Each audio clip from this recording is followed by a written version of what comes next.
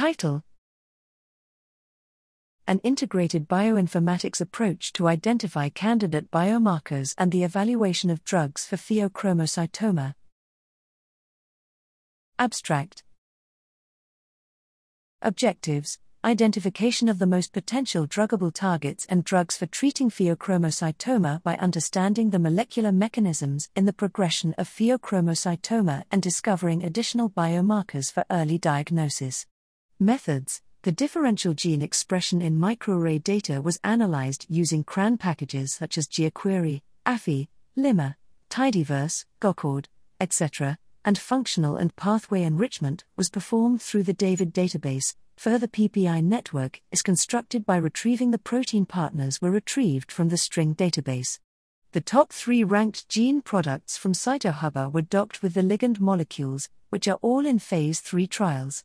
The complex with the highest binding affinity was simulated using molecular dynamics simulations for 100 ns. PCA and FEL analysis were performed to determine the stability of the complex at each time interval. Additionally, MIRNA and TRFs were predicted for the prominent genes.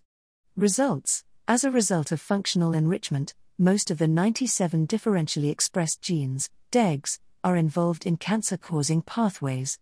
Pheochromocytomas were associated with CDC42, VEGFA, PIK3R1, ITGAV, and LAM1, among prominent genes among the 10 hub genes. Simulated results verified the effectiveness of targeting VEGFA with lenvatinib.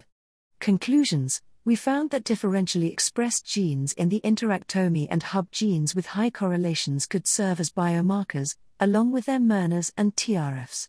By targeting VEGFA as a drug target, lenvatinib displays a high affinity for VEGFA, as it interacts with other genes through homodimerization, activation, phosphorylation, and dephosphorylation. It also appears to interact with the VEGFA protein via hydrogen bonds. In conclusion, this study suggests that lenvatinib might be a promising anti-cancer agent that could treat pheochromocytoma and VEGF-A, CDC42, PIK3R1, as well as several predicted MIRNAs, such as MIR224 and MIR221, might be biomarkers for the early diagnosis.